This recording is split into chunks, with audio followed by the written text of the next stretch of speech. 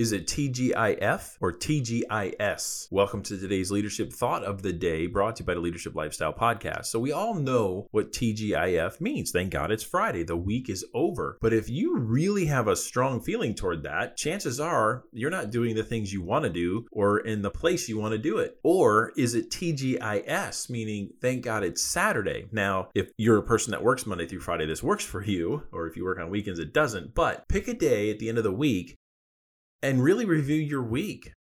Is it thank God that the week is done and you can reflect on what you got accomplished and you feel like you've done some things? Or is it TGIF? You're just glad it's over and you don't want to reflect on those things. And that's the choice you got to make in your mindset.